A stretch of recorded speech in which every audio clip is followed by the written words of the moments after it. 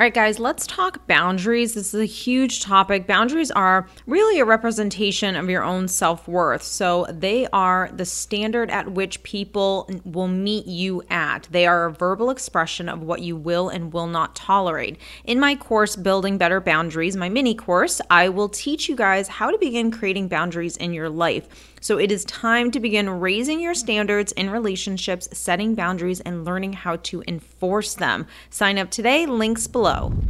Okay, guys, welcome back to Heal, Survive, and Thrive. So excited you're here. We're going to talk about emotional abuse today. I love talking about emotional abuse because it is a really important topic that most people know nothing about, quite frankly. And I want to talk about the effect that it has on us. So narcissistic abuse is probably one of the worst types of psychological abuse that a person can experience.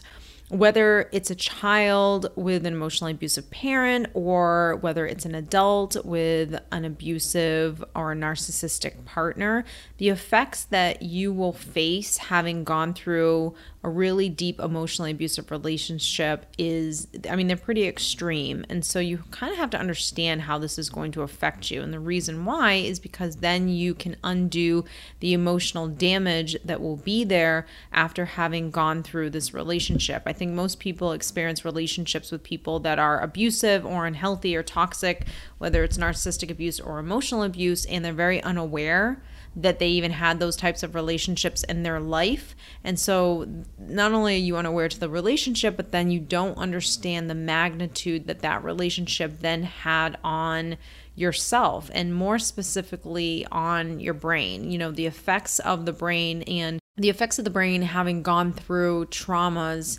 are a real thing. And when we're healing and recovering and we're trying to overcome these situations that we've been through, this is why it's so important, is because it is not an easy, quick fix to really undo the long-term damage that these relationships have had on us.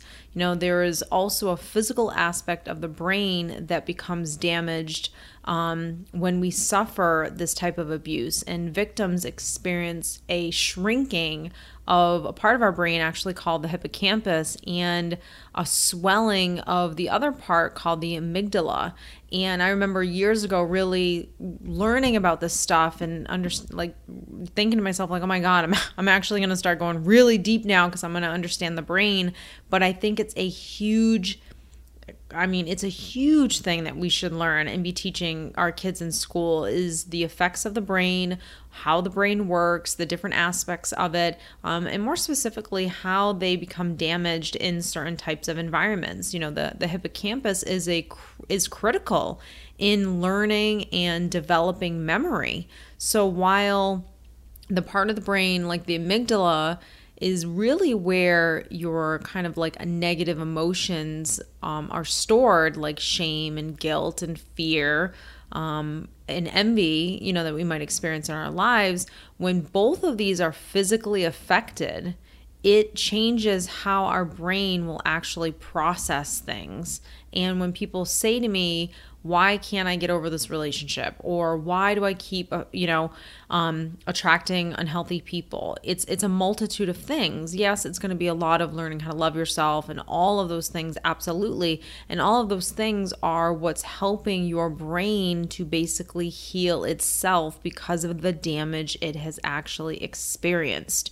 So let's talk about the hippocampus, because this is important to understand these two really, really big parts of the brain. And I don't want to go too deep on the brain and tell you all these other different parts of it, but these two are probably the biggest ones. One of the most important functions of the hippocampus is that it is responsible. And you know me, I'm always going to give you short term, get it to the point, layman's terms, easy to remember. I'm not going to go too deep because there's no need. You just want to learn the basics here. And then if you want to go deep, you can. But the hippocampus, the basic function of it is actually short-term memory. So, and this is the first step to learning, is short-term memory. So information is first stored in our short-term memory before it can be converted into a permanent memory. So without any short-term memory, there can be no learning. You can't learn anything unless it actually goes through this one area first. So if you any damage to the hippocampus is a lot more than just, disrupting this function. It is going to completely throw you off. So we're really learning so much about this part of our brain right now because scientists didn't really realize when the hippocampus does get damaged through abuse, through gaslighting, through things like that, what really actually happens. And what happens is they actually did a study at Stanford University, and the University of New Orleans actually did the same thing, and they found that there was a really tight correlation between high levels of stress with people who had experienced real traumas and abuse. So the more stressed a person was, the smaller their hippocampus actually became.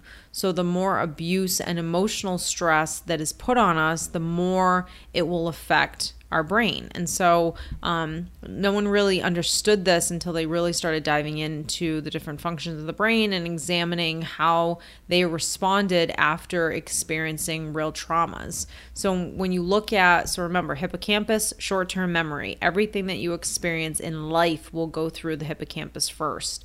Next is really understanding the amygdala. The amygdala controls our emotions and functions things like lust and fear and hate and stress and all those things live there. So basically, the amygdala is where fight or flight is, to keep it like really basic and simple. So when you experience fight or flight, it's because the amygdala has been triggered. So if a narcissist keeps their victim in a high stress state, then of confusion, of abuse, of neglect, of real dysfunction, right? Think about a real serious emotionally abusive relationship. Think about emotional abuse. Passive aggressive, silent treatment, walking on eggshells, gaslighting, manipulation, all of those things. All those things have to deal with the mind, right? They're confusion tactics. So if a narcissist is keeping their victim in these states often, then the amygdala is constantly alert. It is constantly walking on eggshells.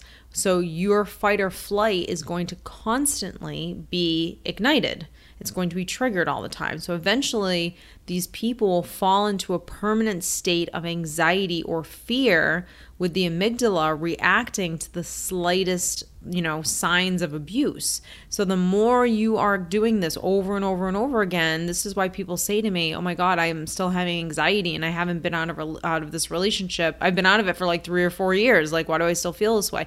This is why. Your amygdala has been damaged. So any effects long after a victim has been away from this person or escaped, the dysfunctions of this relationship, they will continue to live with post-traumatic stress symptoms. They'll have increased phobias, panic attacks, all due to an enlarged amygdala that happens when the amygdala has been triggered time and time again. So you can see when stress appears for the hippocampus, it shrinks. When, abuse or stressful situations or confusion happens with the amygdala, it becomes enlarged. So to protect yourself or anyone else's self that is experiencing this from their own reality, the victims often use reality defense mechanisms or reality binding defense mechanisms that make it easier to cope, such as things like projection. So if I'm in a heightened state of abuse, the only way to cope in situations is to basically do these things, which we're going to go over. So think about anyone, whether you're in an emotionally abusive relationship, a toxic relationship with your mother or your father, or whatever that looks like. When you were a kid, even as a kid or as an adult, you had to do these things in order to decompartmentalize in some way. Hey guys, this episode is sponsored by our friends at Lambs. I get asked all the time, if you could do one easy thing to improve your health on a daily basis, what would it be? And my answer is usually Lambs Apparel, LAMBS. Lambs Apparel is the first radiation-proof apparel. Lambs created a unique fabric technology in their clothing that actually blocks 99% of wireless radiation, or EMF, and they protect you from everything such as cell phone, 4G, 5G, Wi-Fi, and Bluetooth radiation. That is absolutely amazing. I love Lambs because their technology fabric not only protects you from the harmful effects of wireless radiation such as cancer risks, but it is also documented to have positive effects on your HRV, resting heart rate, and sleep quality. For a limited time, Lambs is giving you guys an exclusive discount if you go to getlambs.com. That's GETLAMBS.com and use code HEAL for 20% off at checkout. So there's really only three major things that can happen when you are trying to cope and essentially you're using these defense mechanisms in your life. And quite frankly, a lot of the times people that are using these are completely unaware that they're actually using them. Like I said, one of them is projection.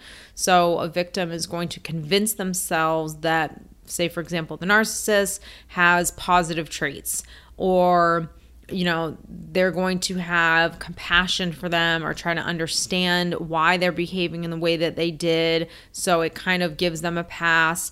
When in reality, this may not be the case. This is not, okay, Joe's just having a bad day. This is Joe's just actually abusive.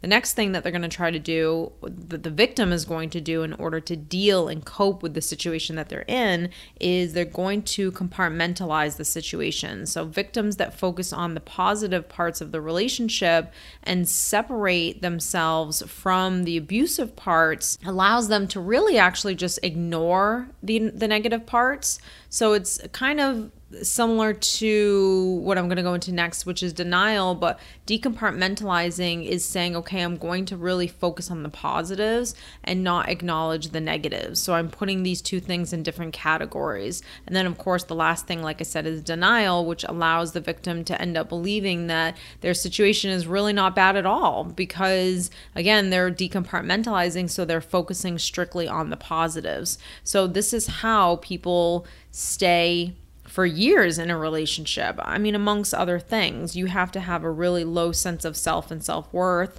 in order to, and really all that abuse that was given to you has really seeped into those inner core parts of yourself for you to not wake up one day and say, this is enough, I've had enough, I need to get out of this situation, I need to protect myself. These things, the denial, the compartmentalizing, and the projection, those are just defense mechanisms that we do in order to deal in the situation that we're actually in. So the hippocampus is perhaps the most critical part of the brain when it comes to knowledge and function, and everything that we do, understand, read, learn, rests solely on the hippocampus functioning properly. And this is because the hippocampus is involved in the formation of basically new memories, and is also, it's associated with learning and emotions. But the hippocampus, if it's damaged, then the body's going to start to release, that stress hormone essentially, and it's going to keep us in that stressed, kind of walking on eggshells state of mind. And again, the cycle continues over and over again. So if this happens where your stress hormones are, what happens in the hippocampus is that the stress hormone actually attacks neurons inside the hippocampus, and it causes the hippocampus to shrink. And so that's why the hippocampus will tend to get smaller when it's constantly in these stressful situations.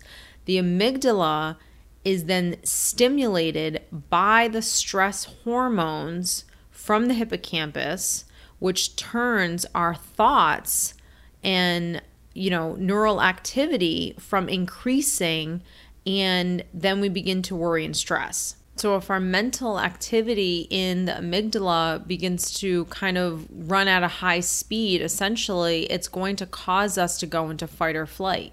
And that's kind of the back end story of the amygdala and the hippocampus. But it's important to understand these two parts of our brain, when affected, it is going to push you over the edge towards real, severe mental health, because you're not able to grasp this fight or flight. You're going to go straight into it. You're going to keep feeding the stories, and you can see easily how a person can just stay stuck in dysfunction time and time again. So let's talk about really fixing these parts of our brain. And I think this is a huge part, because a lot of people, there's a part of healing that we all have to do, and there's this part of real core rebuilding. And so the good news is there's always a way to fix something. But the first step is ultimately the most important, and really the most important one is, quite frankly, getting out of the dysfunctional relationship, getting away from this person as much as you possibly can, or, completely learning how to put up a little bit of boundaries or that bubble around you if you have to go toe to toe with this person before any progress can really be made towards you kind of fixing and healing yourself in these ways. You have to give yourself some space to really get this work done, because it's really, really hard to fix something if someone's constantly kind of pounding it down and making it worse. So it would be like, all right, I got a Band-Aid on and it's starting to heal, and someone comes off, rips the Band-Aid and just kind of, smacks you down at the wound. It's really going to hurt like hell, and actually might cause it to bleed a little. So learning how to deal with either narcissistic abuse or emotionally abusive person, I think is really critical. So let's get into how to deal with this type of person if we can't go no contact with them. Okay, first off, let's call it for what it is here. The way to deal with abuse is to educate yourself. I mean, you have to know what abuse looks like. You have to know your abuser. You have to know the person in front of you and what they predominantly do the most of. I always say, know your victim. Know your victim and know your abuser. You have to know, where do you tend to get triggered, and what does this person do to try to trigger you? What is their drink of choice? When you really understand that, when you've really educated yourself on all aspects of abuse and what it looks like, then you can really look at this person and say, okay, you do this all the time. And then when they start to do it, you'll start to spot it even quicker. Now, that doesn't mean you're going to learn how to handle yourself when they do this tactic, but at least it'll get the ball rolling towards you having more and more self-awareness as to when it's happening. Because awareness is power, because in that moment of you being aware, you get to actually decide how you want to handle something. And again, it's a process. It's not going to just happen overnight. You're going to have to do it time and time again, where you recognize this tactic, this abuse, and you are in a position, the more it becomes familiar, for you to challenge yourself to do the next best thing in order to really protect yourself. The next thing after education is really going to be your boundaries. Now, obviously, we know a narcissist will often push you to see how far you'll go and how far they can get you to be at that edge before you kind of explode, essentially. But they may not be fully aware of it. But in many cases, it's not about the day-to-day kind of fighting and back and forth that you're doing. It's really about power and having power in the relationship. That's what someone who's abusive really wants. And so, again, by education, if you know that, you can actually understand, well, where can I, on some levels, make this person think, okay, fine, yeah, you're winning, when in reality, I'm actually winning. And it's learning how to really play the game. It's learning about where are your boundaries, how do you want to be treated, how are you feeling disrespected, when to disengage, when to set up consequences. And I think most people, if you're dealing with a real abuser, obviously you're not going to sit there and say, hey, you violated my boundaries. What I would really appreciate is some respect, and this is what I think respect should look like. Probably not going to happen. So I think when you're dealing with someone who's abusive, it's not about setting up boundaries and verbally communicating them. It's more so learning how to disengage and learning how to enforce the boundary of, I do not speak to you when you speak to me in this way, and disengaging. I will no longer be playing nice in the sandbox and be able to help you out, because when I do it, it's not reciprocated. So learning how to really enforce the boundary is going to probably be the hardest thing for you when you're dealing with this type of a person. Learning how to really assert yourself, and this is true for any person, but more so someone who is abusive, because someone who is abusive knows who you are and they understand how to play this game with you. And so they know that you're not the type of person that has ever really been assertive. And so to actually go toe to toe with them and state your boundaries or even enforce them, they're not used to that. And so even yourself, you're not used to doing it, but it will take practice, and it'll come easier when you start with like smaller goals. And that's why I said earlier, just being aware as to when someone's being disrespectful, when someone is violating a boundary, just you having that self-awareness to maybe not even do anything yet, but just get comfortable in that space. Then the next time you can maybe take it the next step further. I think a huge thing when you're dealing with someone who's abusive, because chances are you're the type of person that doesn't really like confrontation. That's probably why this person seeked you out. You're not a person with a lot of boundaries, with a lot of self-esteem to really ever stick up for yourself in this way. And even if you have, and you are a person that is somewhat okay with verbally communicating with other people, maybe you become very emotionally reactive. Maybe you get angry really quickly. Maybe you can't handle your emotions too well when you're around this person. And so what you want to do is you want to be able to confront this person, but do it in a healthy way. So you don't want to run away from a fight. You might want to just avoid the conversation altogether or avoid the boundary, but you want to learn, where am I struggling? Am I struggling to deal with confrontation, or am I struggling with learning how to deal with my emotions when being triggered by this person? So those are really huge things that, you get to do, that this person is teaching you by actually being a bully and someone who's really toxic in your life. So learning how to stand up for yourself, look them in the eye, and speak up is a skill, and that's something that you got to practice. Being a fuller person to show them that you're not going anywhere, that they can't drown you out by shouting at you or bullying you or threatening you or any of those types of things, that you're just standing calm and cool and collected. You're just verbally communicating. You're okay with looking at someone in the eye and telling them what you think and how you feel. That's just a practice. And I think that as you do it over and over again with this person, because guess what? The good news is this person's probably not going to change. So you'll get to practice for a really long time with this person on these types of things. And sometimes it's the people that hurt us the most that are actually our greatest teachers. And I think that's one of my philosophies or sayings that I'll always say forever, because it's really true. The people that I know in my own personal life that have hurt me the most have been the people that forced me to do things that I didn't like doing and that I, wasn't comfortable with doing, but I had to push myself out of my comfort zone in order to be able to be healthy and to learn how to become a healthy person. So I hope you guys have enjoyed this. If you are interested in working with me, I always link all of my courses and private coaching or individual sessions down below. So if you are interested in talking with me one-on-one or booking an individual session, I will link that down below, and I will see you next week.